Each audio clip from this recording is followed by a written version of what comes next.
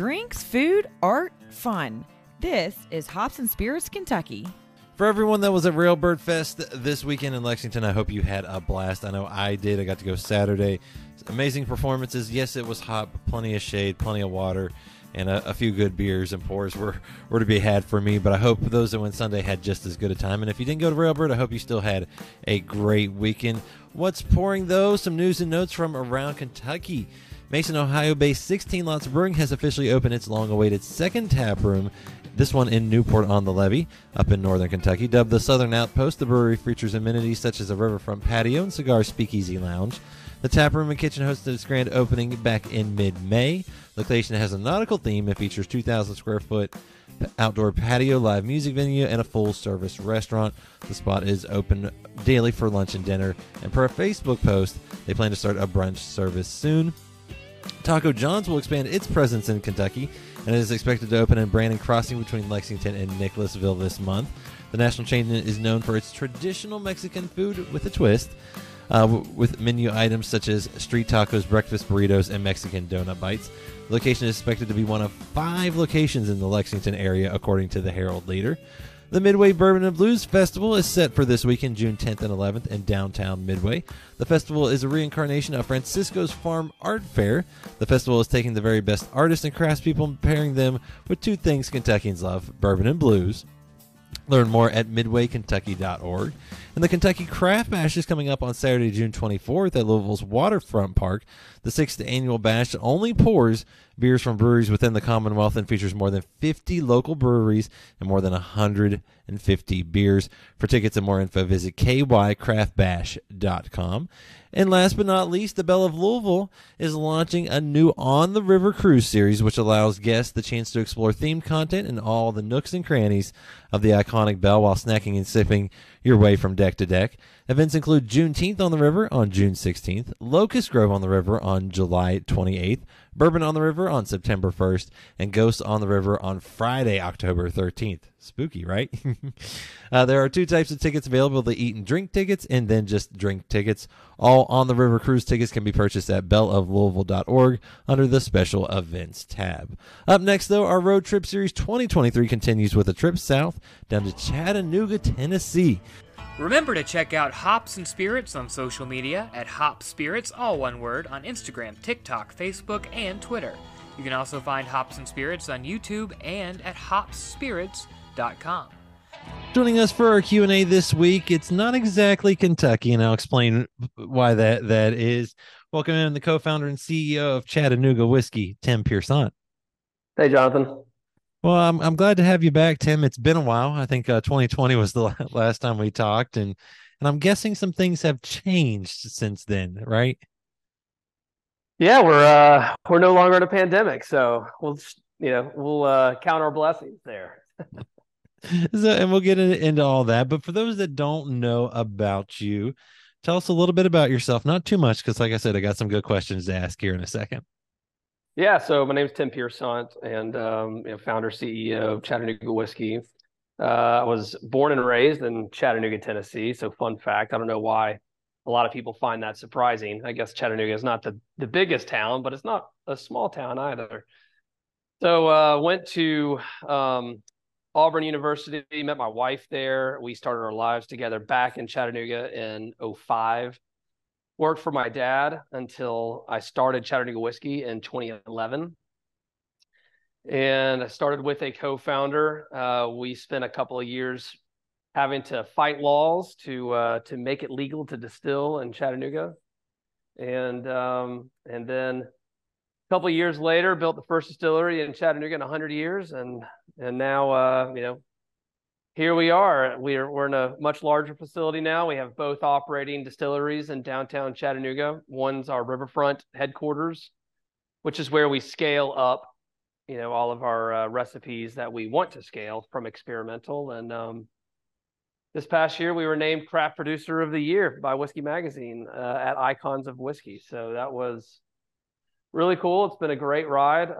We just celebrated our 11th founders, our second founders iteration, which was our 11th anniversary. So celebrating 11 years since we launched Chattanooga Whiskey in April of 2012. with an MGP product, mind you, because it was illegal to distill. So yeah, that's our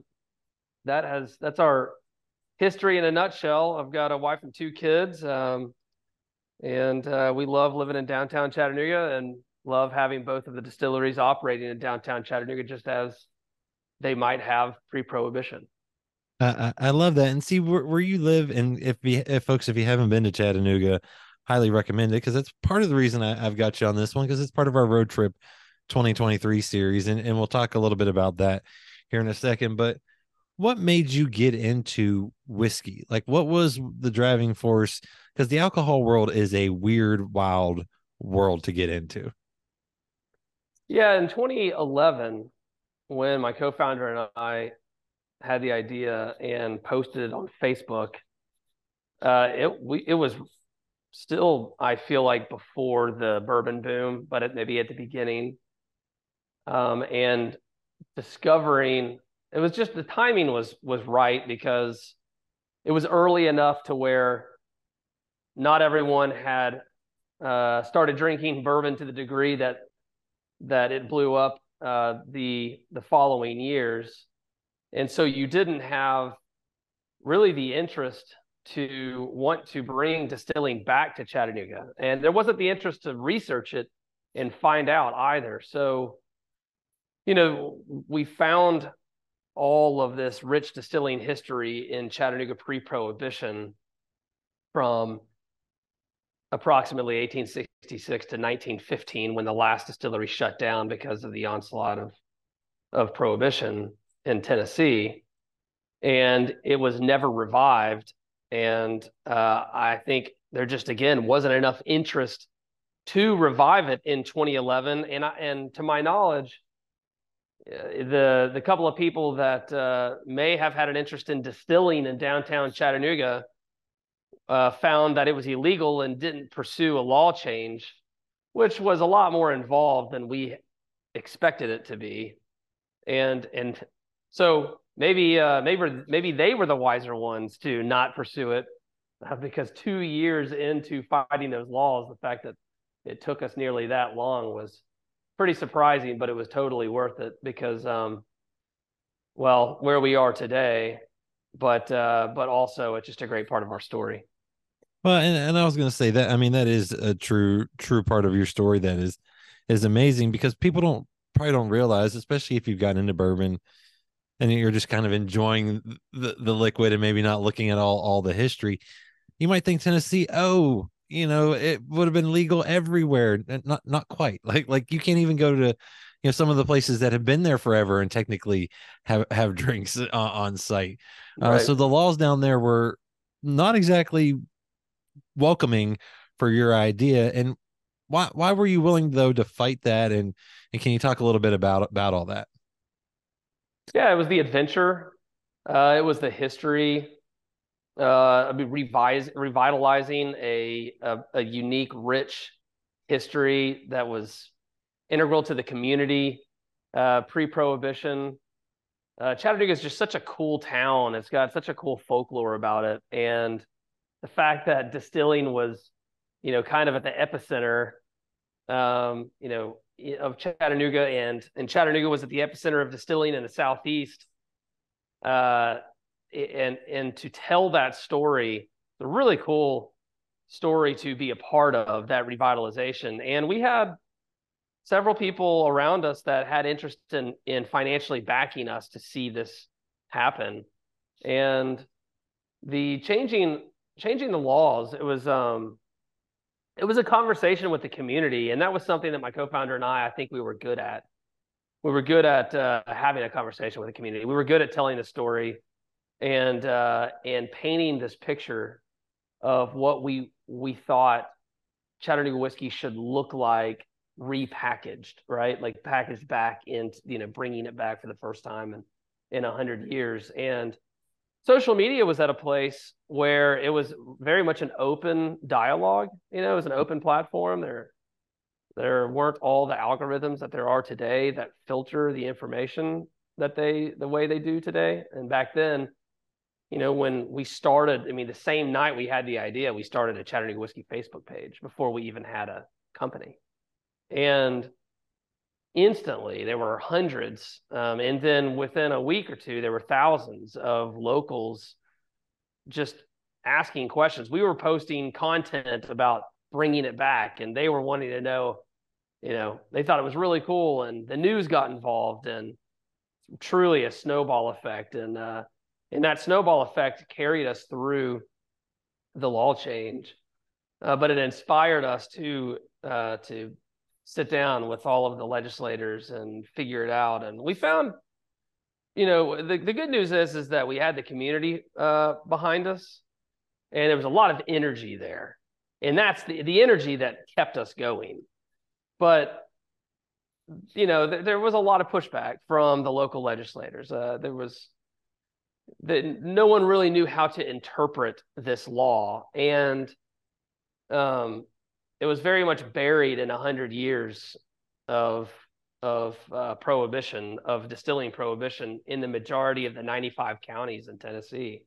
And so it required a legislator or a handful of legislators to stick their neck out there and say, yeah, we'd like to see this thing pass, so let's figure it out.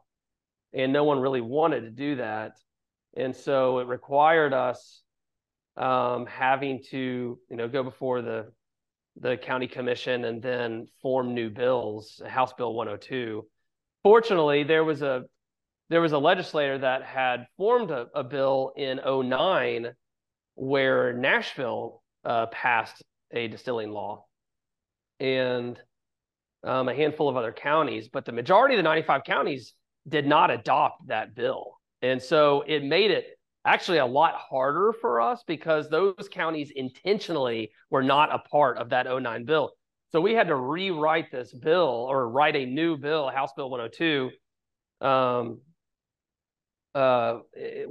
in order to essentially force the hand and not allow individual municipalities to say, I either do want to be a part of this or I don't want to be a part of this. And so we wrote the bill to essentially say that if there's liquor by the drink, and if there are packaged retail sales in that respective municipality, then you can also get a license to distill in that municipality. And that changed the laws in the majority of the 95 counties. And that, I think, was what created the real craft distillery boom in the state of Tennessee. I was going to say, you guys laid a lot of that groundwork, and it's cool to see what's come about it. But was there ever a point where you're like, oh no, maybe we won't get to be in Chattanooga to do this, or have to kind of pivot to a plan B or C? Yeah, there were a couple of moments for sure. There was a distillery that lobbied against us because there were some other distilleries that were amending our bill to because there were distance requirements between distilleries. And in one particular county, there was a distillery that owned some property right next to another distillery, so they were going to put up some competition, and that distillery didn't want to see it happen, so they got really creative about how to put a stop to us. And by trying to send us to a referendum and basically have people pretend that they were representatives of our distillery. We didn't want to go to a referendum because it would have actually rolled our progress for at least another year, and which would have been exhausting and probably would have killed our momentum. So, and then we would have had to, go to another county nearby to try and make that happen. But it wouldn't have been as authentic. We had to make it happen in Chattanooga, Tennessee.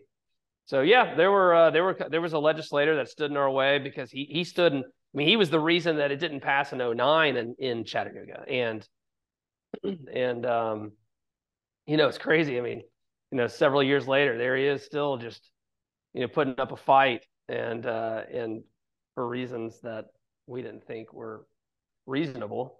But it took the entire legislative session in order to get it passed through. But again, it was totally worth it because the community fight is turned into what we call whiskey to the people, and whiskey to the people is a unique part of our story. And if there wasn't a fight, if there wasn't a fight with the law, then our story wouldn't be as rich as it is. So it's pretty cool.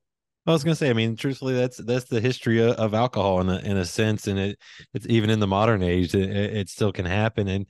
And you, like you mentioned, you've always been up front with pretty much everything, and you mentioned, the early years was MGP, and you could actually get your hand on MGP back then a little easier than you can now. Why were you so upfront about sourcing at a time when maybe not everyone was?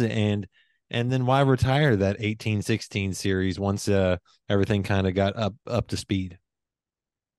The answer to the first question is because we wanted to build a distillery, and we had to tell that story. We had to get the community behind us in order to change the laws, in order to build a distillery. If we didn't want to build a distillery, then, well, it wouldn't have been us. But that would be a reason why someone wouldn't be as transparent about their mission, right? I mean, if the mission is only to sell whiskey and is to do nothing else, well, then yeah, maybe you're incentivized to hide the fact that you don't authentically make it. But that just isn't who we are, and that was never a part of that was never our goal. Our goal was never to just brand. I mean, and also that just doesn't make any sense in my opinion. Like, why would you brand something after a town and just continue to do that and never have any intention of distilling it? Then it'll always be Chattanooga whiskey made in Indiana. And that just, and trust me, I mean, there's the questions around that got really old. I mean, it was a daily, even though on a daily basis for years, we were telling the story about why it was made in Indiana and that it is illegal to distill in Chattanooga, and that this is all a mission to change the laws and raise money and build the first distillery in Chattanooga in 100 years. But, obviously there's a lot of consumers out there that aren't listening to or necessarily care about those details. And so we received a lot of pushback on a daily basis from locals that just refused to support Chattanooga whiskey until it was made in Chattanooga, which that's okay. And I think we've converted a lot of those people now that it is made in Chattanooga. So the reason that we retired 1816 is because 1816 is not our story. I mean, it was never authentically made by Chattanooga, or authentically made by Chattanooga whiskey in Chattanooga, Tennessee. So it's also a recipe that wasn't our recipe. And when we built the experimental distillery, when we hired Grant McCracken, our now chief product officer and our head distiller at that point, he pushed me to explore recipes to create something that really is uniquely ours. We just spent all this time changing laws and essentially trailblazing, all to what? Just make somebody else's product, utilize somebody else's recipe, piggyback on somebody else's story, which of course there's always going to be some portion of someone's story that you're inspired by, right? I mean, so I'm not going to say that everything is always 100% authentically unique, but we had an opportunity with the experimental distillery with a 100-gallon pot still and 3 100-gallon fermenters and a 100-gallon cooker to really, at relatively low risk, explore lots of different methodologies and recipes in the bourbon making process or in the American whiskey making process. And as we did that, we got 2 years down the road and we had over 100 recipes put away, and we had utilized over 100 different specialty malts. Now, Grant's background being, prolific in beer, he saw an opportunity to utilize specialty malts in American whiskey and in bourbon to the degree that really no distillery ever had before. And so we created our own unique framework that we ended up trademarking called Tennessee High Malt in that process. So everything we did in those first 2 years, and still continue to do to this day, was in that Tennessee High Malt framework. Everything was greater than 25% in specialty malted grains. So pretty quickly, we started making something that was very uniquely ours and very different, even though it carried a lot of it was still bourbon, straight bourbon whiskey by definition, which means that, of course, it was inspired by the straight bourbon whiskey that we were born from, which was 1816, the MGP recipe. It was a lot different than that. And so there was no reason for us to continue the 1816 label. And so when we had 2 successful years at the experimental distillery, we were able to raise the capital to build the Riverfront Distillery, which we went from a 3,000 square foot operating micro distillery, essentially, which we still operate to this day as the experimental distillery. And we built a 50,000 square foot distillery that can produce 40, 50 times what the experimental distillery can do. And we had this barrel cellar of all these really awesome recipes to choose from to scale up to replace 1816. And going through that, like bracketology, going through from 100 barrels down to the final 4, and in the final 4, selecting barrel number 91, that to us, barrel 91, that was it. Like, that was the story, right? That was the new story of authentic Chattanooga whiskey made in Chattanooga, Tennessee. And that is why we rebranded it and called it Chattanooga Whiskey 91. Well, I was going to say, I mean, when you get down to that many, now when you finally found the one, I think this is one of my favorite stories. You being you and Grant being Grant. Grant didn't want you to touch it too much, right? But you had a different idea. But I think in the end it worked out because you got some pretty good feedback. Yeah, that is a funny story. It's funny. I often forget about that. Yeah, Grant is well, Grant's an artist, right? And we have a lot of artists here at Chattanooga Whiskey that are a huge part of our creative process, and I'd like to consider myself one of those as well. And a true artist's work is never complete, right? It's never done. And in Grant's defense, he's in the process of making this beautiful artwork, and I'm trying to rush it to market because I think it's ready to go. And I don't know that, I mean, I'm not sure with Grant it would have ever necessarily been ready to go. There was never going to be a perfect time for that, right? We weren't trying to be the perfect picture of Tennessee whiskey or straight bourbon whiskey in that, it has to be corn, rye, barley, and it has to be aged, 4 to 6 years. I mean, again, we crafted something that no one's ever seen before, really. I mean, within, again, obviously there shares a lot of commonality. So we are targeting a bourbon audience, but we're targeting a bourbon audience with something that the bourbon audience has never heard of, called Tennessee High Malt. So to me, it's like, look, one of our slogans is change the rules. We've always changed the rules. We changed the rules again with Tennessee High Malt, and we should change the rules again with when we decide our product is ready to go to market. So yeah, I started taking samples of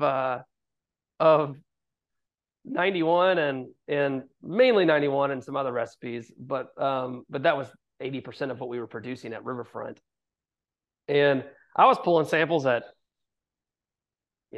8 months, 10 months, 12 months, 14 months, just constantly pulling samples. And when it hit like 18, 19 months, there was definitely a holy cow moment for me. And I just thought it was incredible. And I started blind tasting, really well-known chefs in town and bartenders in town and people that are known to have respectable palates. And I would blind taste them on with stuff that I know that they really like. It could be like Four Roses single barrel, or it could be Blanton's, or Weller 12 or whatever. I took all these like popular products, and I would put them in a blind against an 18-month Chattanooga whiskey, 91 at the time, and I would have them essentially rank and guess the age and guess the proof. And that it was barrel strength. It wasn't at 91 proof. It was at like 100 and probably 118, 119 proof. Our barrel entry is 115, but it goes up here at the distillery in proof. So I probably did this 100 times. And Grant, I didn't tell Grant until probably after 90 of them, and I had all this data. And I even had one of the top chefs in Chattanooga come to the distillery and do this blind in front of Grant, which was painstaking. And Grant was just cringing, waiting for him to say, "Man, this crap's, it's 18, or this is really young and really hot. It's not ready to go, and I don't know what this is, but it sucks." And for the 100th time, right in front of Grant, he goes, "This is number one out of like 5 blinds with some amazing products in there that some of them were, 10, 12 plus years old. And it was 91 that he chose. And he guessed that it was 8 plus years old, and it was 18 months old. And he guessed that it was less than 100 proof, and it was 118 proof. And I was like, Grant, this stuff's ready to go, which of course, it didn't graduate to straight bourbon whiskey until it's 24 months old. And so we didn't release it until I think it was about 26 or 27 months.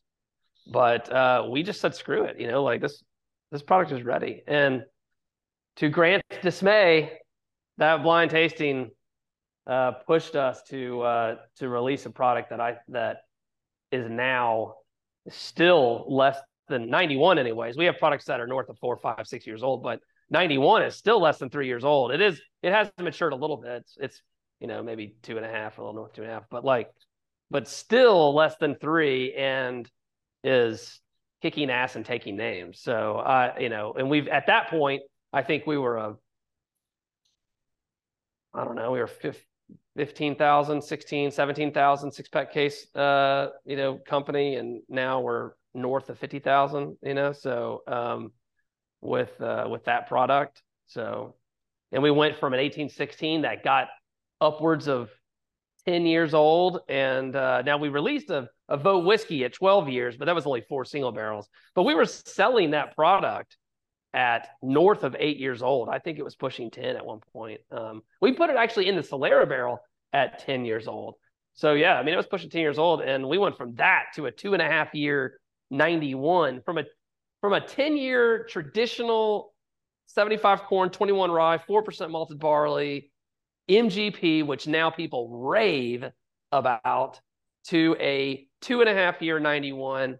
And, we've tripled, quadrupled our sales. So I think you did something right, because it's one of my favorites. It's one that stays on my shelf pretty consistently. Maybe not the 91 as much as the Cask 111, but both are great. And when it's you have stuff like that, how fun is it then to kind of build out? Because like you mentioned, you got the Founders, the 11th anniversary blend, which is the past, present, and future.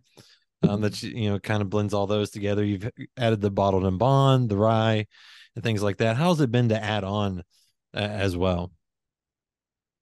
Yeah, so I'll give Grant a lot of credit here too, because he came to me pretty early on and said, "Hey, let's scale a lot of recipes." At first, we only scaled 91, and then we were kind of trying to be selective about another recipe to scale. I think we had chosen our rye, for example, which was the 7th was it the 7th release? Yeah, it was the 7th. It was batch 007 out of the experimental distillery. And it did well, and we really liked that product. It was a malted rye, of course, again, in the Tennessee high malt style. And so that felt like a natural add-on to within our flagships, having 91 and then a unfiltered cask forward version of 91, which we call cask 111, and then added the recipe 99 rye. We really liked our batch 008 out of the experimental distillery, which was a single malt. And so we scaled that one as well. But then Grant came to me and he was like, let's scale all the first, 10 releases out of the experimental distillery. And I'm like, I mean, that sounds kind of reckless. I'm not sure, like, we don't know if we have market demand for all these things, but I trusted them, and I do trust them. And so we did it. And then, and then after that, God, I don't know. We scaled probably like 36 more recipes from it. And at the time you're thinking, what are we going to do with all these products? And now, I guess, so we established experimental and began distilling in 2015. So that was, 8 years ago. And we established Riverfront in 2017, so 6 years ago. It's 6 years later. The blends that we have come out with, we could have never done if we didn't scale all these recipes. It has given us so much creative power and flexibility that I think that really celebrates not just Chattanooga whiskey's innovation, ability to innovate, but it gives our style of whiskey, our style of bourbon, Tennessee high malt, it gives it a lot more credibility because you can do so much with it. And again, being greater than 25% specialty malts in all of our recipes, so upwards of 100%. Like our Infinity Solera barrel, that's one of the 3 barrels that we use to blend Founders with. That's made up of 16 different recipes that are all straight malt recipes. That whole barrel is straight malt. So, coming out with a bottled and bond that has 2 vintages per year, and each vintage is a new evolution with, you adding or subtracting a different high malt recipe in there, is something that no one else is doing. There's not a bottled and bond that is as complex as our bottled and bond because of what we've been able to do with scaling all of these different recipes and then being able to blend. So, we have a distilling team of 15, and in that distilling team, I would say at least 5, maybe 6 of those distillers are members of our R&D team, and they all have specialties within R&D department. They've got, some of them just focus on blending, some of them just focus on recipe development at experimental, some of them just focus on recipe development at Riverfront. So there's just so much you can do with all of these recipes. And I think when you look at the release of Founders and how complex it is between these 3 Solera barrels and what goes into those 3 Solera barrels. When you look at, just 91 is a blend of different toasts and chars in a 4,000 gallon white oak Solera barrel. When you look at our barrel finishing series, which is a unique release every year, the first one was Tawny Port. The second one was Scotch Cask. The third one was Silver Oak Cabernet. All 3 of those were not our flagship recipe. All 3 of those might have had 91 in it, but they were a blend of lots of different recipes. And like Silver Oak was a blend of 5 different single malt recipes. I think Tawny Port had 6 different recipes in it.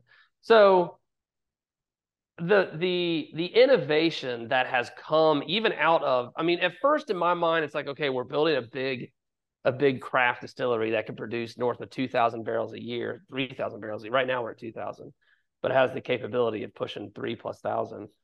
It's kind of like, all right, you're just scaling your flagships, but we have managed to turn this place into its own innovative hub, and that has created some. Well, honestly, it's kept the energy alive. It's kept the momentum alive. It's kept the energy alive, and it's one of the reasons that that's one of the reasons that I think we earned Craft Producer of the Year from Whiskey Magazine.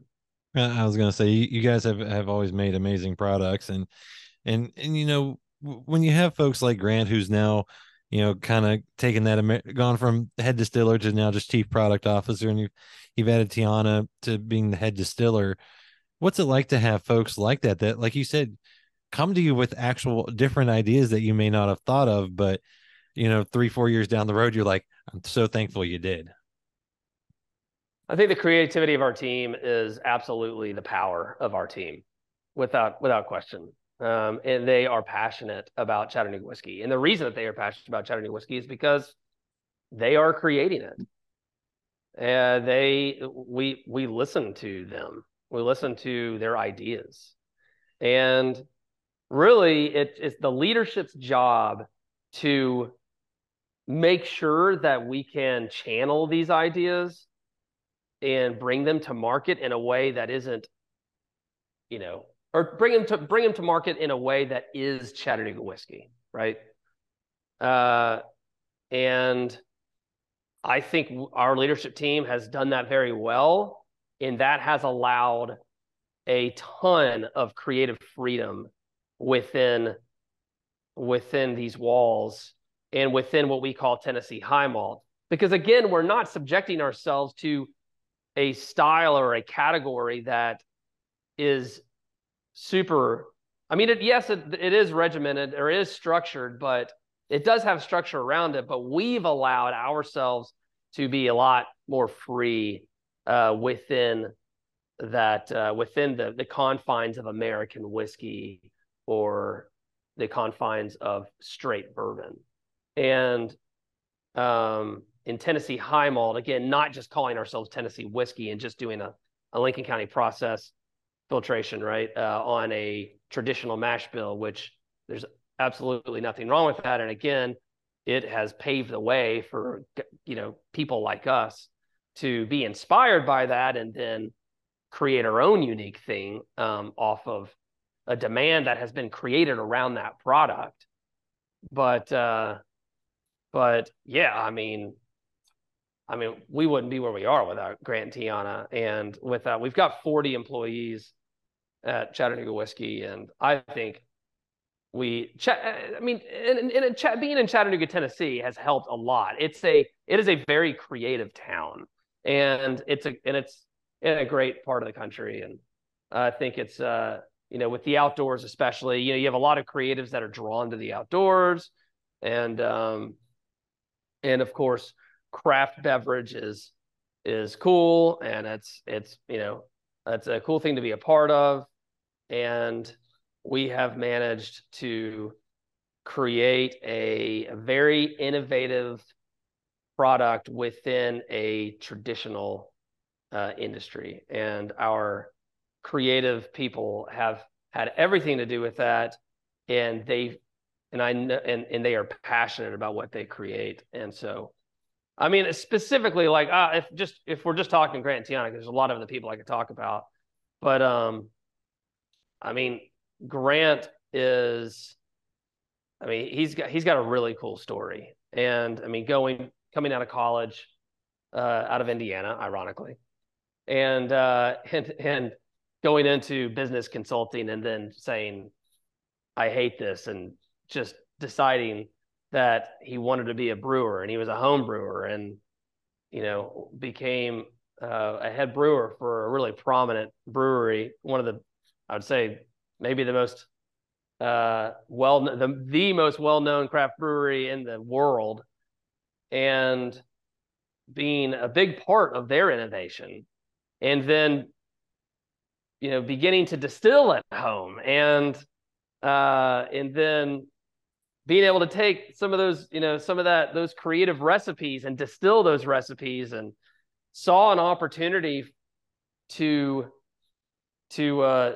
pave a path in distilling that perhaps had already been paved in brewing, right? So, and that obviously it takes somebody. It really takes a creative genius to be able to see that opportunity and to uproot your life in the Northeast and come down to Chattanooga, Tennessee, and where absolutely no one.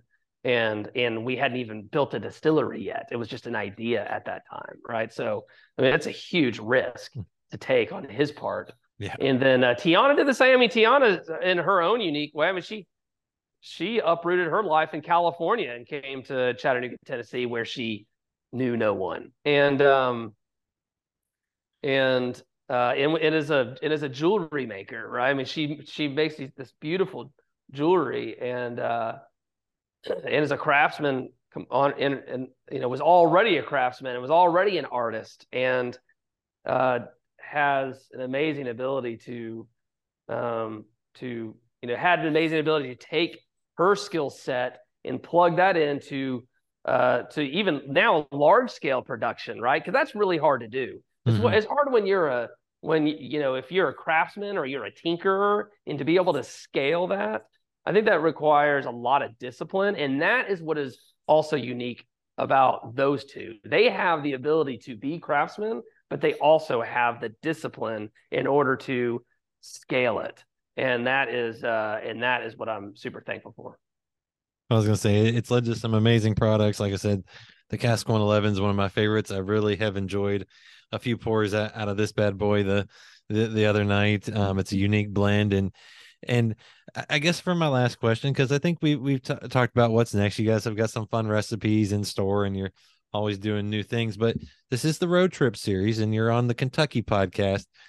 Road trip down to Chattanooga. What can folks do? What can folks expect? What should folks do? Well, they should definitely come and tour the Chattanooga Whiskey Experimental Distillery at 1439 Market Street. It is on TripAdvisor. It is one of the top tourist attractions in all of Chattanooga, which has a lot of really great tourist attractions that are family friendly. We are, of course, 21 and up. But we operate 7 days a week there. We have now produced north of 450 experimental barrels, which we call it the only standalone experimental whiskey distillery in the United States for that reason. And we do tours every hour on the hour. We have a flight of whiskeys that is second to none, that includes product that is exclusively distilled and poured there at the experimental distillery. You can only purchase experimental labels at the experimental distillery, but we also showcase our flagships there as well. The Riverfront Distillery is not open for tours. At some point, maybe in the future, it will be, but I would highly encourage scoping out the experimental distillery, which you can reserve online, your tours online. The experimental distillery is in the south side of Chattanooga. The south side is where I live. It is the food and bev hub of Chattanooga. So when you're at the experimental distillery, either before or after, you can walk to any number of fantastic, locally owned, great craft restaurants, and have great cocktails or great food. And then, of course, we're surrounded by mountains. So you can go up to Rock City, Ruby Falls. You can go to the aquarium. We have one of the best aquariums in the country on the Tennessee riverfront. There's a lot to do here. It's a great town. And it's a little hot in the summertime. We are in Southeast Tennessee. But for me, it's great because it ages our whiskey. So, but yeah, definitely encourage everybody to come and check us out and get on our website, explore our website. And you can also book your tours on ChattanoogaWhiskey.com as well. I was going to say, we're used to that here in Kentucky. I think this weekend it's supposed to hit 91. I'll be out at a music festival, and I'll be drinking as much water as humanly possible. So I understand the heat, and And Tim, thanks for sharing the story. Some good pours as well from Chattanooga whiskey. And like I said, folks, if you haven't yet, try it. And if you can get down to Chattanooga, I also recommend that as well. Thanks, Jonathan. I appreciate you having me on. Find more from Hops and Spirits at hopspirits.com. Thanks, everybody. Bye.